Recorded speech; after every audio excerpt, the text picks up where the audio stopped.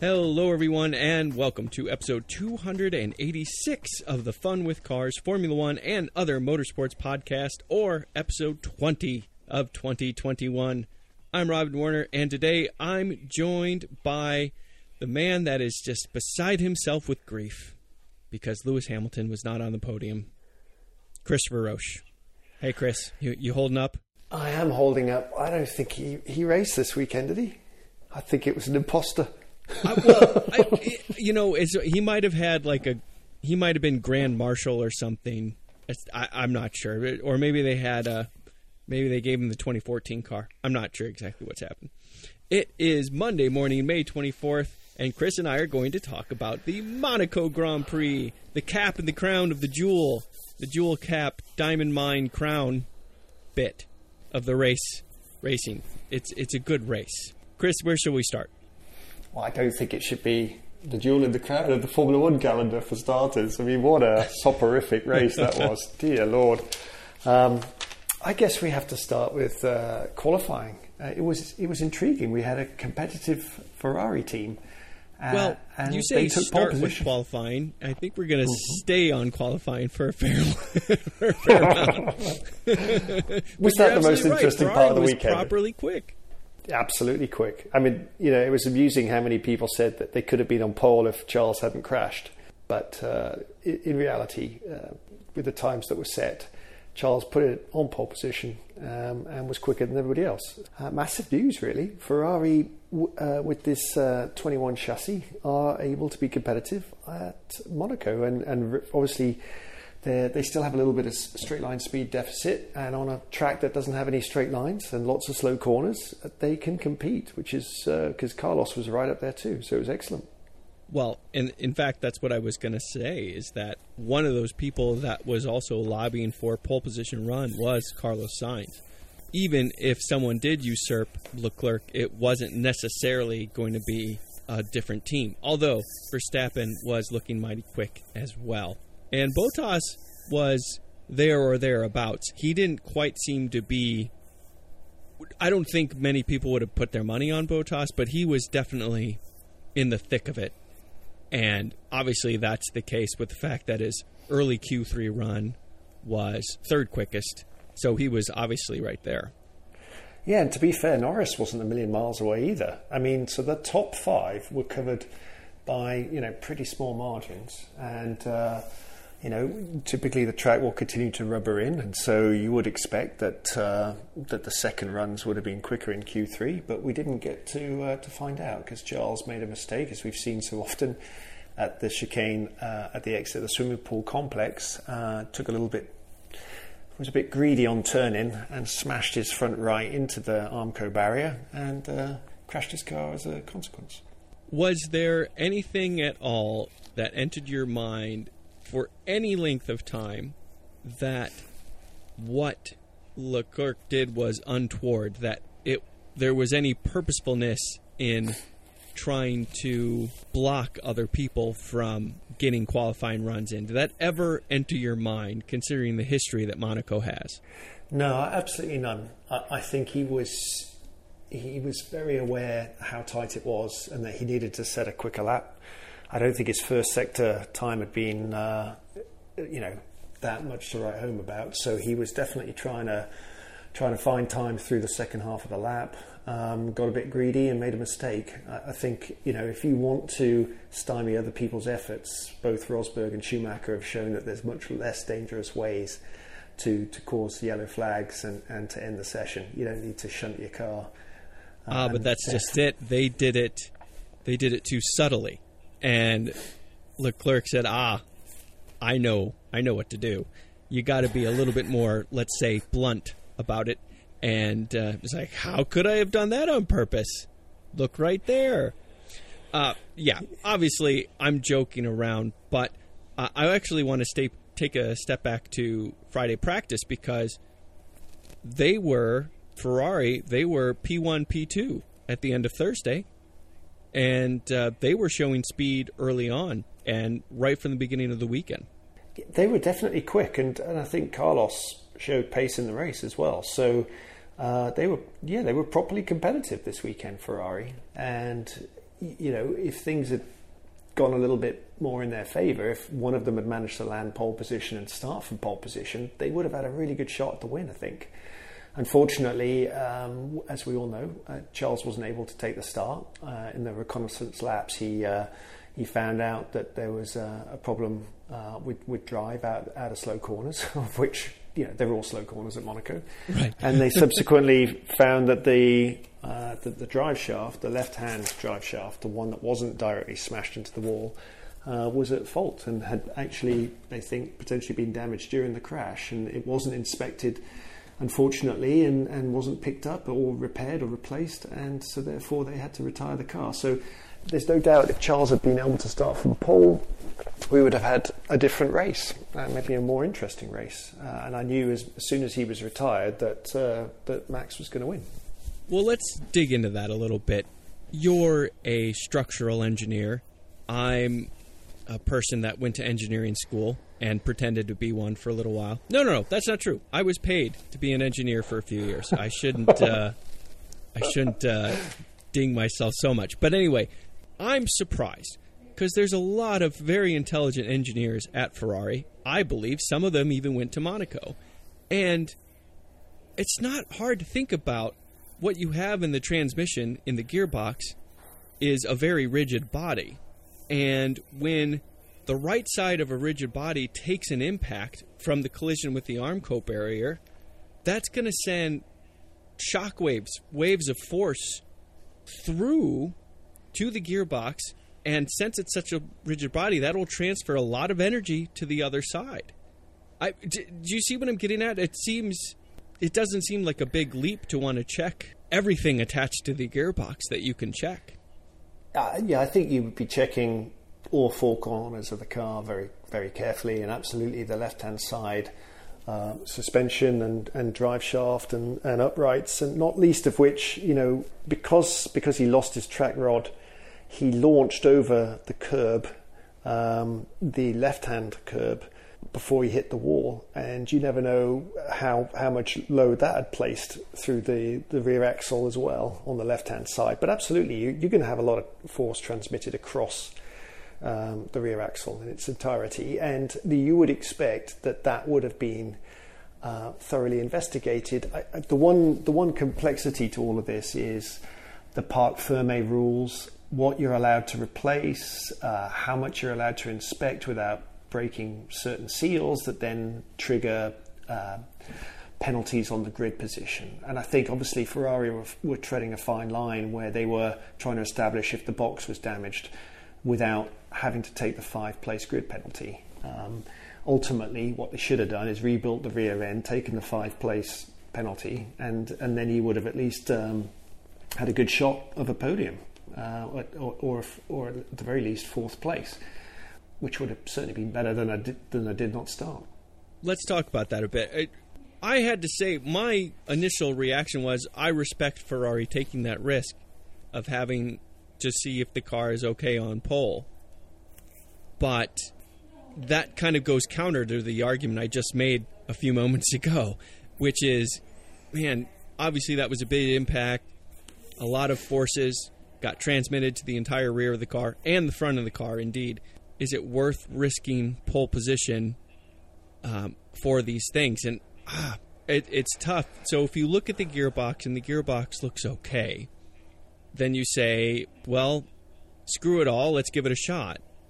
And I can respect that to a certain extent, but then the pragmatist in me says, boy, just as you said, now we can look at, with hindsight, you're looking at a potential double podium here if everything went well. And instead, they had one car out. I think if you were at a regular racetrack where actual overtaking was possible, you had a competitive car, then the logical thing would be to be conservative, get the repairs done, take the penalty, start 6th, and expect that you would be able to make up ground. But at Monaco, where you know that even if you're slower than the 2nd and 3rd place cars, you're probably going to win with a decent pit stop strategy. it's worth rolling the dice. I respect Ferrari for having a go. I know Matteo Binotto was saying, we want to be reliable, we want to finish the race, we're doing all the checks. Well, that was sort of made to look a little bit comical on Sunday when they couldn't even run, the initial laps to the grid. But I think it was certainly worth rolling the dice, because what if nothing was damaged? What if he was able to take pole position and win the race? Then it would have paid off. And if they'd been conservative, they would have thrown away the win opportunity. So I think they probably did the right thing. I think just the very unique nature of Monaco. And I mean, this year seemed to be worse than ever for lack of passing. I mean, with the exception of the Vettel... rough. Yeah, the Vettel-Gasly Exeter pit lane battle that we never got to see properly because the producer cut to anything else. But there was not a single overtaking manoeuvre I saw coming out of the tunnel. I mean, just staggeringly dull. I don't know what was going on this year, but it's very easy to look at Ferrari and wonder what on earth they were thinking. But I think really the big issue is that Charles crashed on his second Q3 lap, and from there it all unravelled. Unfortunately, his weekend. Yeah, I think that's right, and I want to talk more about qualifying in the different teams, but to close out the Ferrari portion of this, I do want to give a big pat on the back, attaboy, and respect to Charles Leclerc for not only sticking around and handling interviews and doing that due diligence. I mean, his apartment was probably a fairly easy walk from the race. He could have buggered off. But not only did he stick around, he was one of the first people to congratulate Carlos on his podium finish. He was there to celebrate the podium finish and, champagne spray and everything. He participated in the event of Monaco, even though he had to do so with his street clothes on. And I really respected that immensely. Yeah, it's very classy from him. I mean, he's got a remarkably awful record at his home track. I don't think he's ever finished it. Not even before he even raced in Formula One in F2, he never finished. So for whatever reason, he has a really lamentable record at home, and it's a shame because clearly he knows his way around the track and is pretty quick, and hasn't had any luck at all. Do you think I agree with you. Distracted, like he goes by, he's like, "Oh, that's my dry cleaner. Oh, did I pick up that shirt? Oh, you know what I mean?" Like, no, I don't. But it's it's an interesting theory. I think we'll go ahead and chalk that under conspiracy theory. That's where we'll put that one. So yeah, it was bittersweet for Ferrari, but honestly, I think it was truthfully more sweet than it was bitter, because it did show a capable chassis as well as two strong drivers. And I think that Carlos really showcased his talent. He is just immensely consistent, makes very few mistakes, and he's very good at being in a strong mental place and just soldiering on. So to bring Ferrari a podium in the midst of everything else is highly impressive. And, he's only, this was the 5th Grand Prix of the season? I hope I'm doing the math right. And he seems to be coming to terms with that chassis pretty darn well. And his teammate is a very, very highly rated driver, and he's right there. I'm immensely impressed with Carlos' performance throughout the weekend as well. Yeah, he was very solid, wasn't he? He didn't have quite the ultimate pace that Charles had, but he was very, very close. Didn't make any mistakes that I could see in practice, qualifying or the race. Qualified 4th on pace, took 3rd on the grid, obviously, and then took advantage of Bottas's pit stop maladies to bring it home 2nd, and a great podium for him. The most prestigious race in the year, to get 2nd place, to keep Verstappen honest at parts of the race as well. Fine drive from him. I have to say, I'll be interested to hear your reaction to this. Carlos, more than any other weekend, this weekend, Carlos reminded me of his father. I am not any kind of expert in World Rally, but I know that Carlos Sainz Sr. Did okay in World Rally, and I think one of his strengths was his ability to be on the limit but not over it. He was never a Crash McRae where he would just go completely out there and really hang a car out, but he was quick and he was awfully consistent and always seemed to be in a good place mentally, not easily jarred by circumstances. And to me, I saw a lot of those, like at a high level, a lot of the same traits.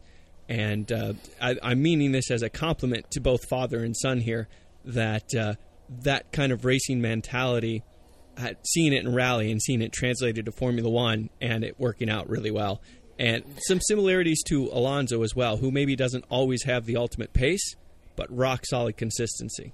Well, to be fair to Carlos Sainz Sr., he's still an active driver. I mean, he's raced this year in the Dakar Rally and has done many rallies. The Dakar is like a 3-week tour bus tour of it's like a safari drive. It's like getting in one of those 8-person Jeeps with stadium seating. It's like, look at the giraffes. No, come on, Dakar. That's not a race.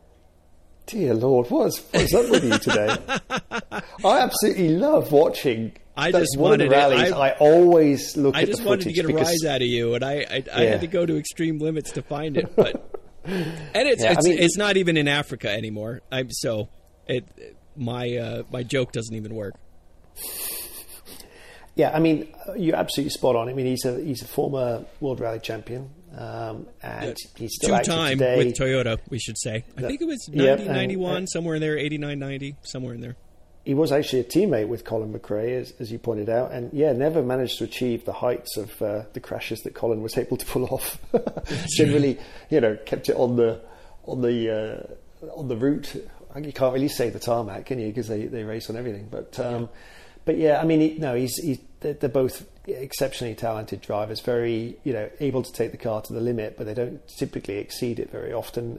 And yeah, I mean, I've always rated Carlos since his days at STR, as it was then, with Max Verstappen. They were very evenly matched, actually. I think we've talked about this before.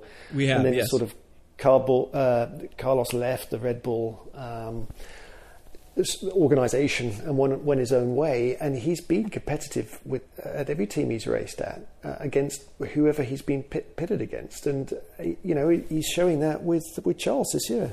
Most of the drivers who've switched teams have struggled so far this year, mainly due to the lack of pre-season testing, but Carlos probably, you would argue, has been the most successful of the guys who've switched teams, and he's doing a very commendable job, no doubt.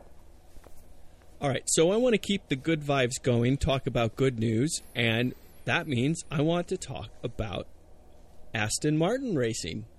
Well, hang on. Should we just finish off quali? Because no. Well, I'm still on quali. Okay, good. We seem to be straddling quali and racing, but yeah. Well, okay. I mean, here's what's happening. Usually we touch on quali and then we dip into the action of the race. Well, the action of the race was almost entirely non-existent, but what the implications of the race were actually quite interesting, and that all stems from quali and how everything went down. So I'm just kind of looking at qualifying performance and then kind of like touching in how that translated into the race. That's been kind of the outline in my brain that I suppose I should have shared before we started recording, but now everyone knows. Okay. Yeah, I mean, why are we not talking about Max then? I mean, let's be honest. Well, we'll get there. Max is fine. He'll be fine.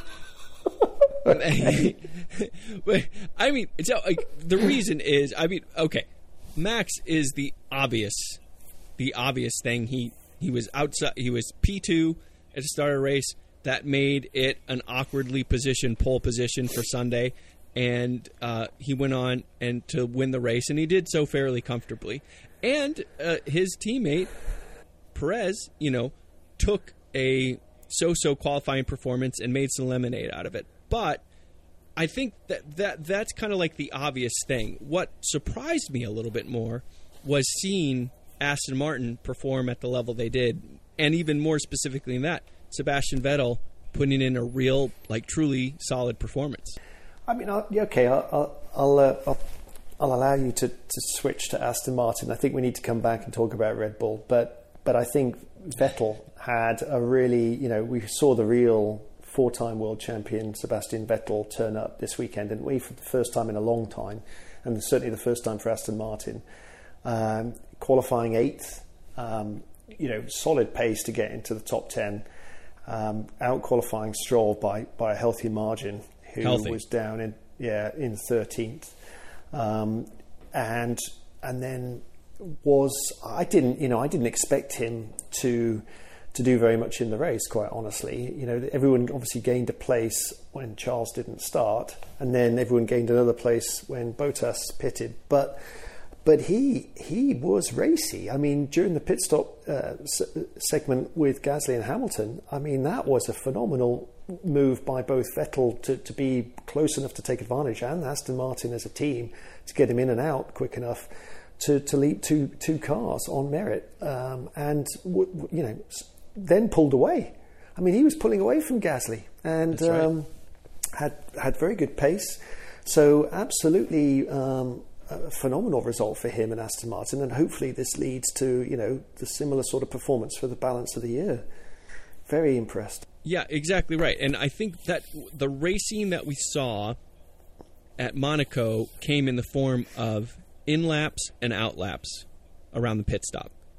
And that's where Vettel turned up the wick, did so properly, kept everything clean, and just as you say, they were able to, through good pit strategy and good performance combined, leapfrog a couple of drivers, and then the closest thing to racing action we got, getting close with Gasly, but keeping it clean. And I want to point out that several drivers got black and white flags for quote-unquote exceeding track limits, which at Monaco at all places is extra frustrating, but Vettel was not one of them. So he was clean and quick, and I think it was a very solid performance, and that's buttressed by the fact that he was healthy amount ahead of Stroll in qualifying, as you said, and they ended up with a double points finish, 5th and 8th.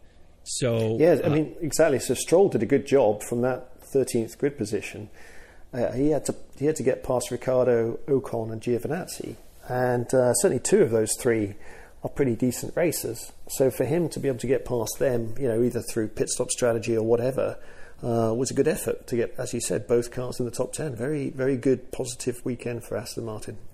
And for Quebecois, because the Lance Stroll did that, and then Jacques Villeneuve was on with Will Buxton on Formula One for the post-race show, and I don't think he said anything like obviously offensive. So okay, that's a double win. That's a double win.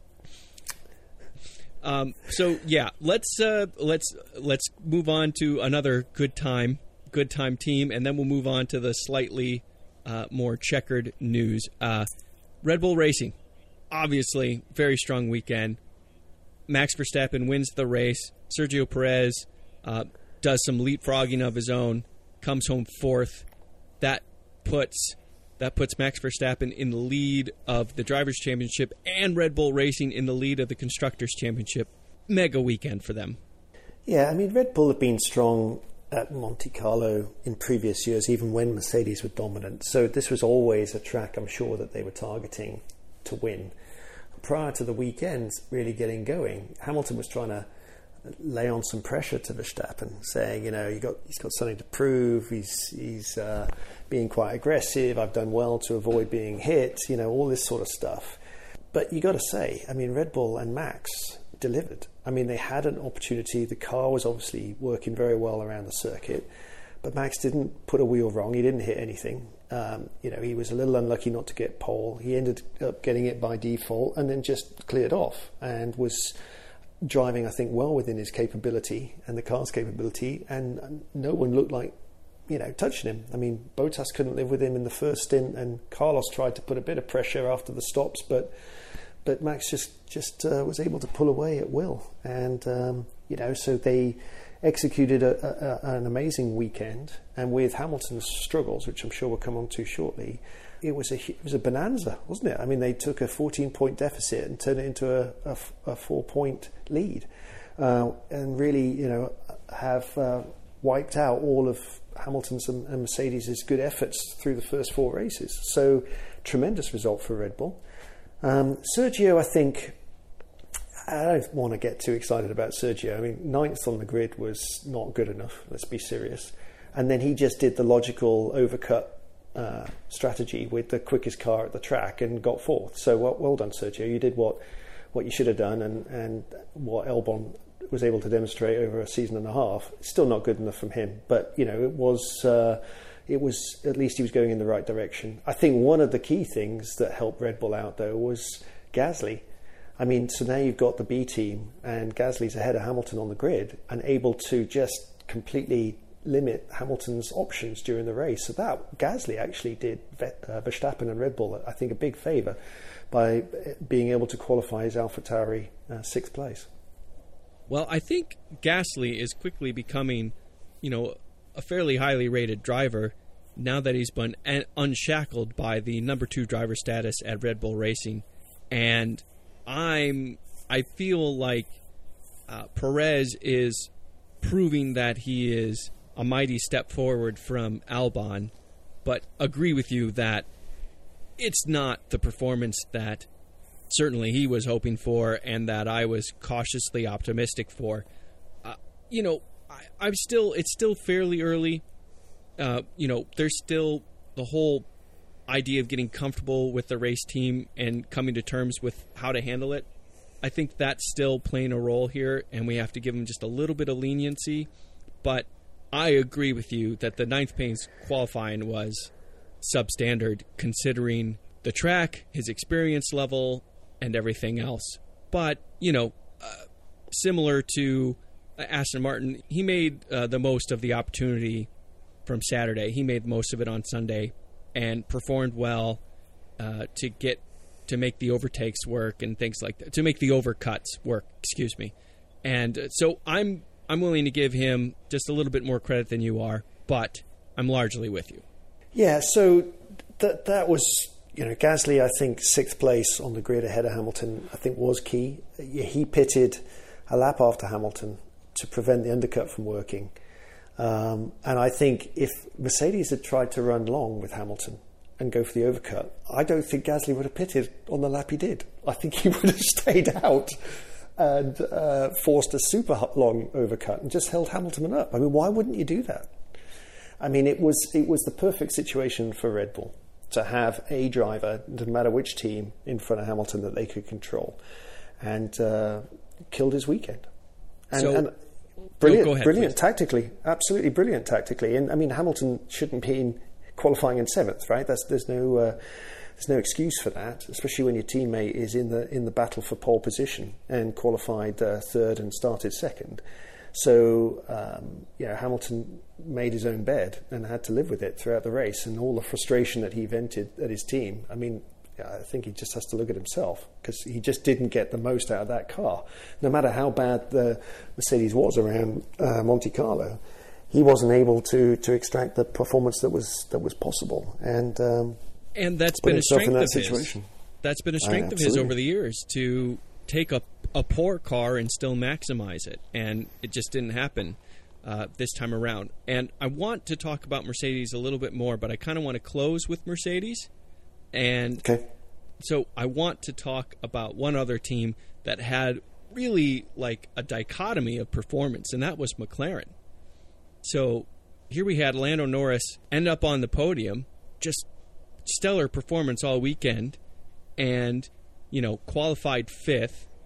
And then his teammate, his very highly regarded race-winning teammate, started 12th and then finished. Where did he finish? He finished 12th. And Ricciardo he came into this weekend pumped. He was ready to outperform his teammate this weekend. and kind of like turn the corner. And he turned a corner, but it went the wrong way, So that one was really hard to see. Lando Norris on the podium, and there was the post-race interviews right after the race, and Carlos and Lando were kind of jabbing each other and having fun. And here Ricciardo is outside of the points. It was just such a weird place for McLaren to be, and I felt terrible for Ricciardo, and really happy for Lando. I mean, Lando signed a contract. He's extended his deal with McLaren. He's now through 2023 at a minimum with McLaren, and he scores another podium, and McLaren is now, I believe, third in the championship again, team championship. So that's all great, but then Ricciardo's in here, and it's just nowheresville. Yeah, it's a really odd situation, isn't it? I mean, I think you've got two things going on. Lando, I think, is driving really well this year and seems to have found another level. And obviously Daniel isn't where he normally is in a McLaren yet. I mean, Daniel's a former Monte Carlo winner. I mean, he knows how to race at Monaco. So, but he was generally about a second off Lando's pace, which is massive. And nobody thinks he's a second slower than Lando normally. So you're absolutely right. It was really odd to see. I mean, Norris was there and thereabouts, as I said earlier, in the fight for pole. Very good fifth place. I think it was a fraction of a second behind Carlos and Valtteri, and was plenty pacey, and even with some pressure from Perez late on, never looked like losing third and the final podium spot. Whereas Daniel just seemed to have nothing going for him at all, and seemed to be, I mean, his comments that the lap felt reasonable, and yet they'd look at the time and just didn't know why he was so slow, which is very worrying. And oddly, this is coming off the back of a strong weekend in Barcelona, where he was able to get one over Norris and had looked like he'd turned a corner and was starting to get a bit more comfortable. And then he's just gone and had a horrific weekend in Monte Carlo. So, yeah, an odd one that he's talking about modification to the car being required to make him get closer to Norris, which is also a little bit worrying as well. Basically, the car development needs to be more in tune with what he needs out of it, rather than him adapting to the car. So that's it's going to be interesting to see how that plays out. I mean, obviously, there's no other track really like Monte Carlo, so he's not going to have the same issues anywhere else for the balance of the calendar. But he certainly needs to have more weekends like Barcelona and less like Monaco going forward. To be fair to Ricciardo, I have another conspiracy theory, which is that the car is set up around Lando, and Lando prefers to have the throttle on the left and the brakes on the right, and only the front brakes are controlled by the feet. You do the rear brake with your hand, and it's a little hand trigger. So that would take some time to get used to be fair. And I think Ricciardo is just saying, hey, it'd be cool if our car were like the others, and they're saying, no, that's a terrible idea. So that's one conspiracy theory to swim around in. Should we talk about Haas for a second and poor old Mick Schumacher? Yes, we can talk about Mick, and I think we should touch on Alpine, but then we got to jump into Mercedes. Yeah, so Mick had a couple of crashes, and the second of which was in FP3, and he did enough damage to the car through Casino Square to not be able to participate in qualifying. He got dispensation to start the race, and then which was entirely appropriate, by the way. Yeah, absolutely. And then he got to start the race and got past Mazepin, but then had I think an engine problem which reduced his pace, so Mazepin got him. I mean, I was reading that his pace in FP3 prior to the crash was impressive. I think he was up to 14th, but second shunt, that's unacceptable, isn't it? Really? All the rookies, so Tsunoda included, finished 16th, 17th and 18th. So essentially dead last, because the only other people who were on the grid didn't finish, Bottas and Leclerc. So that shows. To be fair, I just saw a report came out about 5 minutes ago. Valtteri's post pit stop is finished. They just got the tire on. and he's getting back on the grid. Now he's at a stoplight. So Bottas is going to finish the race. Yeah, I mean, so obviously it's a tough place to go to as a rookie. No one discounts that. The greats have somehow still managed to perform, the likes of Senna and his dad, Michael Schumacher, was always obviously very successful around Monaco. But I think showing some pace is one thing, but you got to keep it out of the wall. I mean, okay, you can maybe forgive one shunt, but two that then prevents you from qualifying.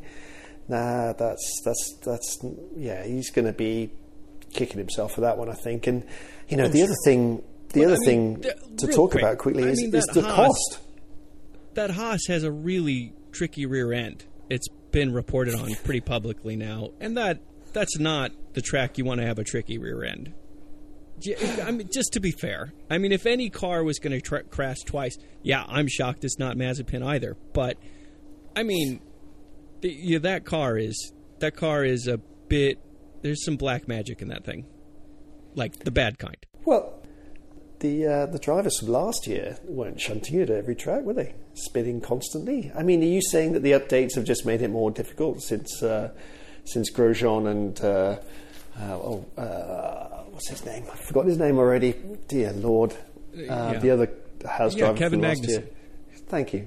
I mean, Magnussen and Grosjean were able to extract some pace at times last year in that chassis, and it's only a mildly updated car. I mean, okay, the floor changes have affected everybody, and these guys are learning the tracks. But to me, you gotta learn from your first shunt, haven't you? I mean, what's the point in getting a couple of places higher than you normally would, but constantly binning it? I think you have to owe it to the team to keep it out of the wall at Monaco. Well, maybe Mick was trying to emulate his father, and crash to prevent other people from being able to get their lap times in, and then remembered, oh shoot, that's qualifying, not Q3, FP3. So, that was his rookie mistake. I mean, what I was going to say was, I was reading before the Monaco weekend that Mercedes have declined to participate in a Pirelli 18-inch tyre test due to money. They don't want to blow the budget on that test, and so they're sailing so close to the wind on the budget cap this year that they're just eliminating these types of events. So if you're constantly crashing and damaging the car, that's really going to hurt you this year with the caps. But isn't Haas fairly well under that cost cap anyway? I mean, Gene Haas isn't poor, the owner, but I think the whole point was to lift up the smaller teams, and Haas is definitely one of the smaller teams. Yes, but if you're trying to funnel everything you've got from a development budget point of view to next year's chassis, which is their stated goal, then every time you write off one of this year's chassis is essentially deleting money you can spend on next year's chassis, isn't it? I mean, it's not ideal. It's never ideal to write cars off. But I think this year and now we have the cap in place, we're going to start to see that there's a higher cost, really a higher cost to having constant issues and constant damage to the car. And that's where maybe employing two rookies maybe wasn't the smartest choice. And it is also, I think, it's amazing to look at. Yuki Tsunoda finished, he was one lap down. And that's also the case for all the drivers, starting with Lance Stroll, 8th through 16th were one lap down. And then Mazepin and Schumacher were alone, being 3 laps down. Just to give a concept of pace of that car versus the rest of the field. I'm not arguing, I'm not pro crash damage here. I'm just a little bit more sympathetic to Schumacher's plight, I suppose. And I think it's a fair point, though. You had your crash, button it up. Maybe you're not quite on the ragged edge, but you're keeping the thing in one piece. That's fair. You want to talk about Mercedes woes for a minute here? Sure, yeah, let's talk about that. I mean, they were struggling to get the tyres into the operating temperature window, and it seems that unlike in Imola, where Hamilton was able to find a way and Bottas could not. The roles were reversed at this Grand Prix, and Bottas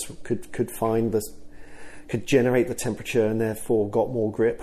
And Hamilton, whatever he was doing with the multiple warm-up laps, it wasn't getting there. And the weird thing was, I guess, the setup on the car was quite aggressive to try and help generate tyre temperature, and that was then resulting in higher tyre degradation. So not only did they not have, not only did Hamilton not have pace, but he was having higher tyre degradation than everyone around him, which is Mercedes' reason for trying the undercut, not the overcut. Yeah. But, whatever the reason, ultimately the performance from Hamilton and the team was entirely unacceptable, really. I mean, it was just a disastrous weekend. And then you throw in the pit stop where they couldn't get the front right off Valtteri's car. What a horror show to come away from Monaco with just 1/7 place where, essentially all things being equal, you would have expected Hamilton to start 7th and finish 5th.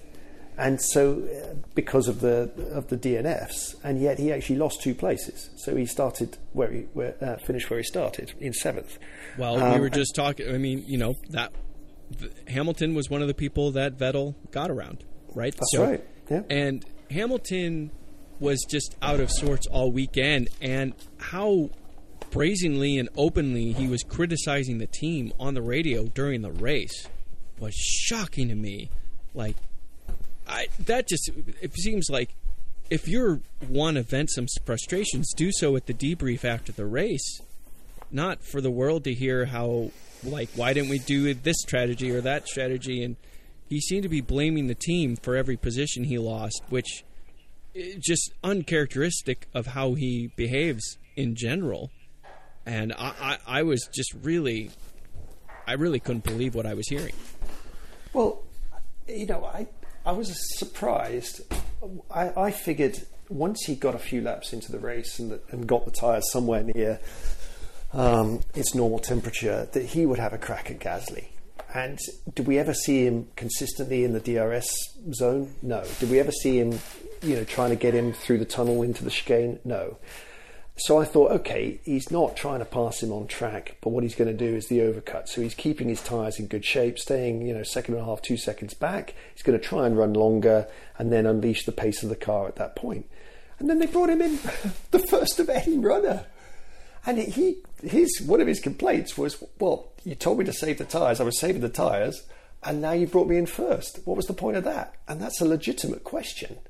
Fair. I mean, really astonishing set of events, because if you're going to pit on lap 25 or whatever it was, aren't you going to take all the life out of that tyre you can and try and be super aggressive? And at least if you don't think you can make the move on Gasly, you're going to at least put him under pressure. You're going to be right into his gearbox, trying to get him to outbrake himself, maybe force a mistake.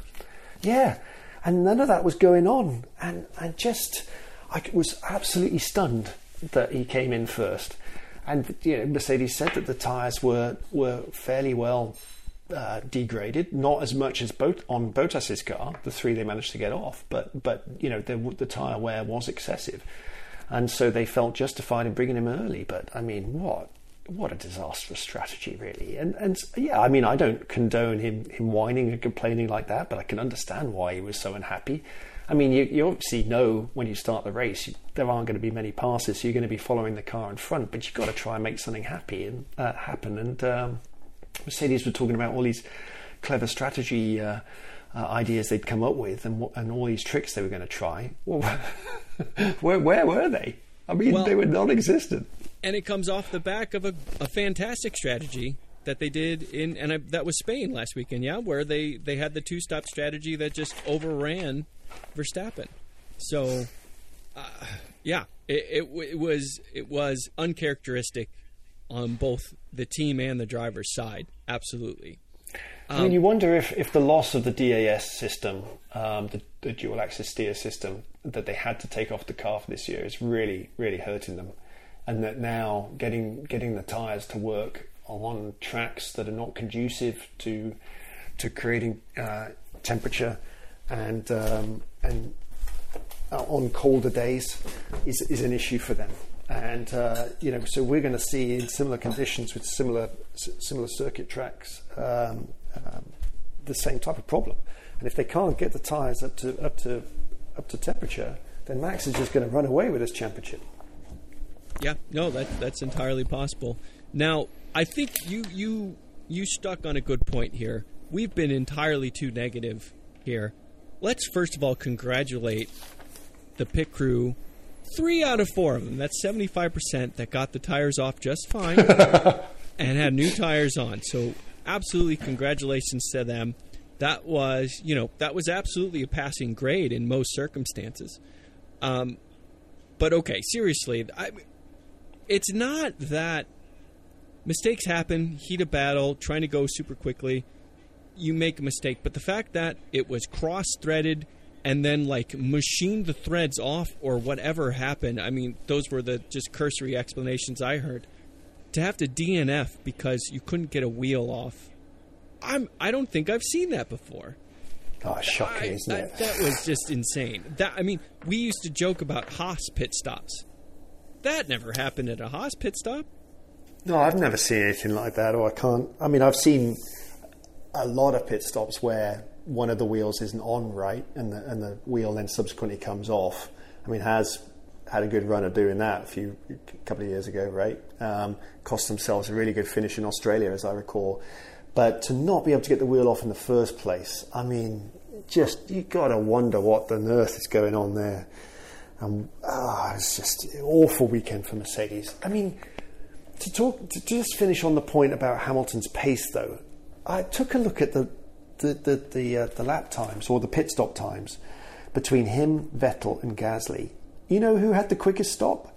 Hamilton. I think Hamilton did. Hamilton, yeah, 23.78 seconds. Vettel was a 24.37, and Gasly was a 24.43. So he had almost half a second quicker pit stop than the two people he was competing with, and yet still got mugged. And the only reason for that can be once he was out of the pit lane, again, that tyre temperature wasn't sufficient. He couldn't get it up to temperature, and he had a really slow out lap. And therefore, those guys were able to get him. And that's just unbelievable. Unbelievable. And there's even more irony to all of this, because who got the fastest lap of the race? Hamilton, because he went in, got a second pit stop because he knew he couldn't get around Gasly, but he had space. So came in for a set of softs toward the end and put in a lap that was more than a second quicker than anybody else. So, and manfully held off Lance Stroll for 8th place. I mean, let's give him some credit. Yes, and obviously, I'm sure that there's a lot of people at Mercedes that would rather just forget this weekend, yeah? But I will say, I bet money that there was Paddy Lowe, at least for at one point he was watching that and just laughed and said, that wouldn't have happened under me. I wouldn't have let that happen. You know what I mean? Like, Paddy Lowe is like, it's the cross-threading guy. I told you not to put that guy on threads. Put that guy on threads. Told you not to do it. You know what I mean? There had to be some snickering in the Lowe family room. Yeah. Oh, I think there's a lot of people who enjoyed Mercedes and Hamilton's troubles over the weekend. I mean, Red Bull must have been absolutely overjoyed, and a lot of teams up and down the grid probably said, welcome to our situation, most weekends. So, yeah, I mean, that was a tough one for them. They're going to have to find a way to bounce back in Baku, which, with the length of that straight should suit their car a little bit better. Well, it's a street course just like Monaco, but it is very different otherwise. That's right. It's a very different place.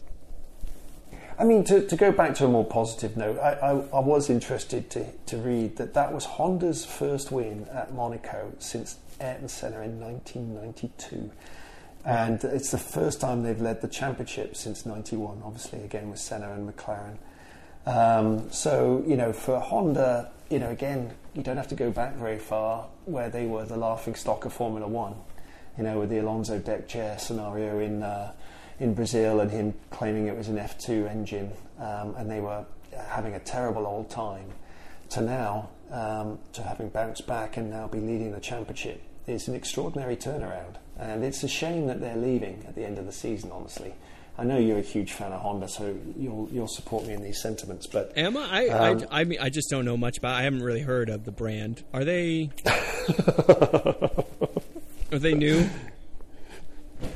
So yeah, I mean it's astonishing. I mean, who would have thought at this point that Red Bull and Verstappen would be leading both championships? It's an incredible achievement, and they just took full advantage of a weekend where they had the best car and made Mercedes and Hamilton pay. So good on them.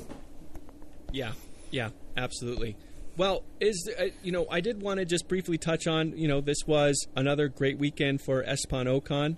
He was again ahead of Alonso, and he finished in the points, getting 2 points at 9th, and Alonso was out of the points in 13th.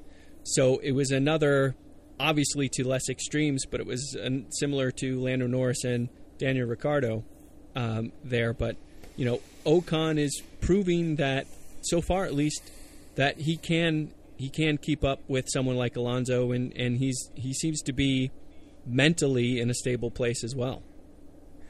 Yeah, he's restoring some of the damage that he suffered last year at Daniel Ricciardo's hands. I think his reputation took a really big hit last year. And yeah, I mean, being able to consistently blow Alonso away week after week on different types of circuits, definitely helping him get back into one of the favoured rising stars of Formula One, for sure.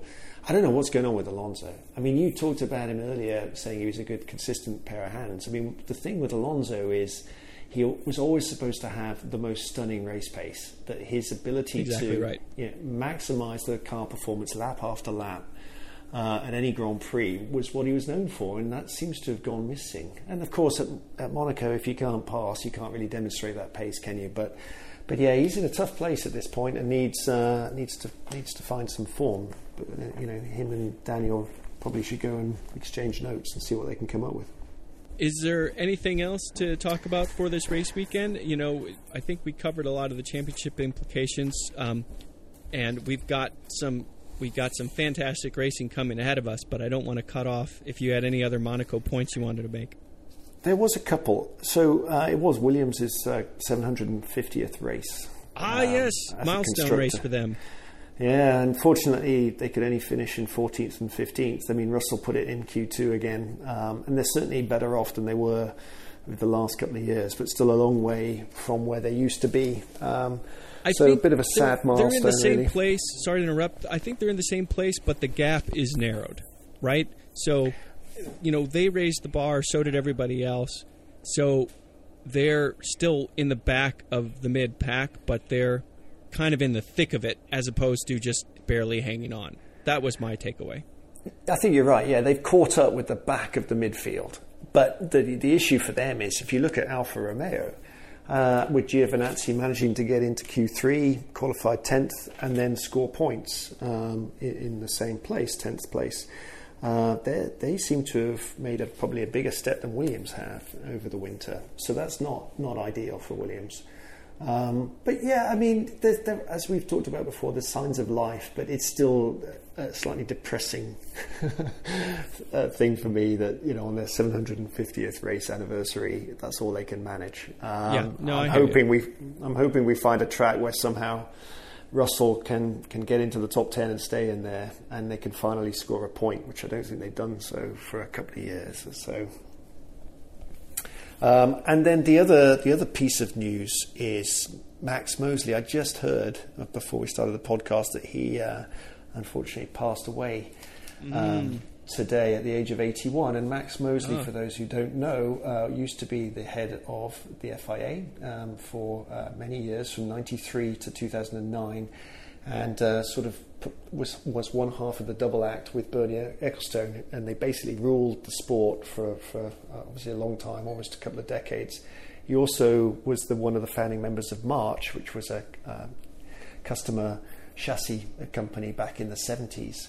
And I think Max is probably best known for the safety initiatives he introduced to the sport after the death of Senna in '94, and really, completely looked at the rules and regulations and how to really move Formula One safety into the 21st century in the mid to late 90s. So, he actually had a big role to play in the development of the sport as we know it today. So I just wanted to comment on that. Yeah, no, fair point.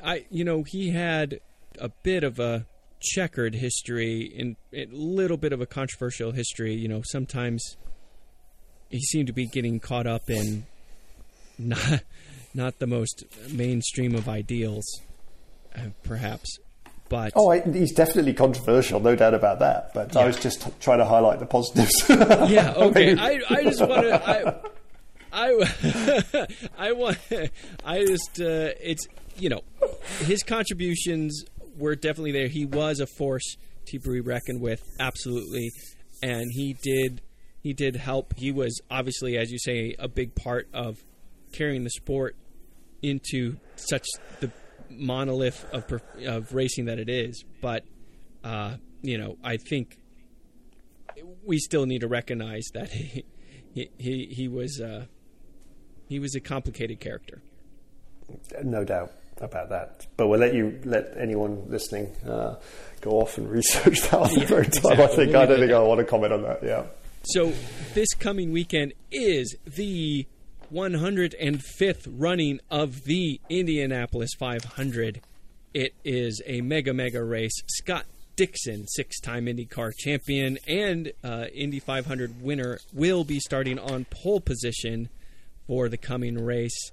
I will definitely be watching, even though they only turn left. It is a very, very special set of left turns, and I'm very much looking forward to that. The weekend after that will be the Azerbaijan Grand Prix that we touched on a couple of times, and looking forward to that. And the weekend after that is the Detroit Grand Prix, our hometown of sorts.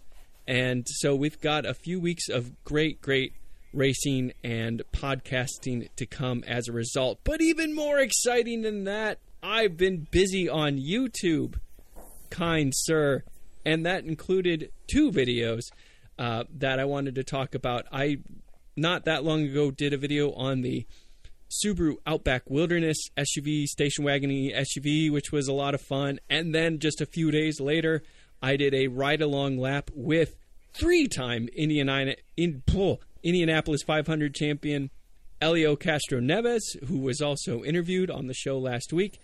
He gave me a lap around in the brand new Acura TLX Type S, and that was a lap around Mid-Ohio, which is a fantastic road course near us. And then just a few days after that, which was this morning, I drove the 4th generation, oh, you're going to love it, Hyundai Tucson. And I have to say that the takeaway from that car more than anything else is this is probably the best looking Hyundai I've seen in a long time. It's certainly a unique front end, and I'm pleased they've moved away from copying everything Volkswagen and Audi does. And they've got a distinct look, and it's quite, I don't know if it's everyone's cup of tea, but it's certainly unique, and I applaud them for that. Yeah, they made bold decisions, and bold decisions can definitely lead to being polarizing ones, but they're the things that get attention. For good or for ill, they get attention. And for me, personally, it worked. Now, I am sad to tell you, Mr. Roche, that this car also costs more than $20,000. So please take that into consideration. The Tucson, I did the video. The video I did was on the hybrid model.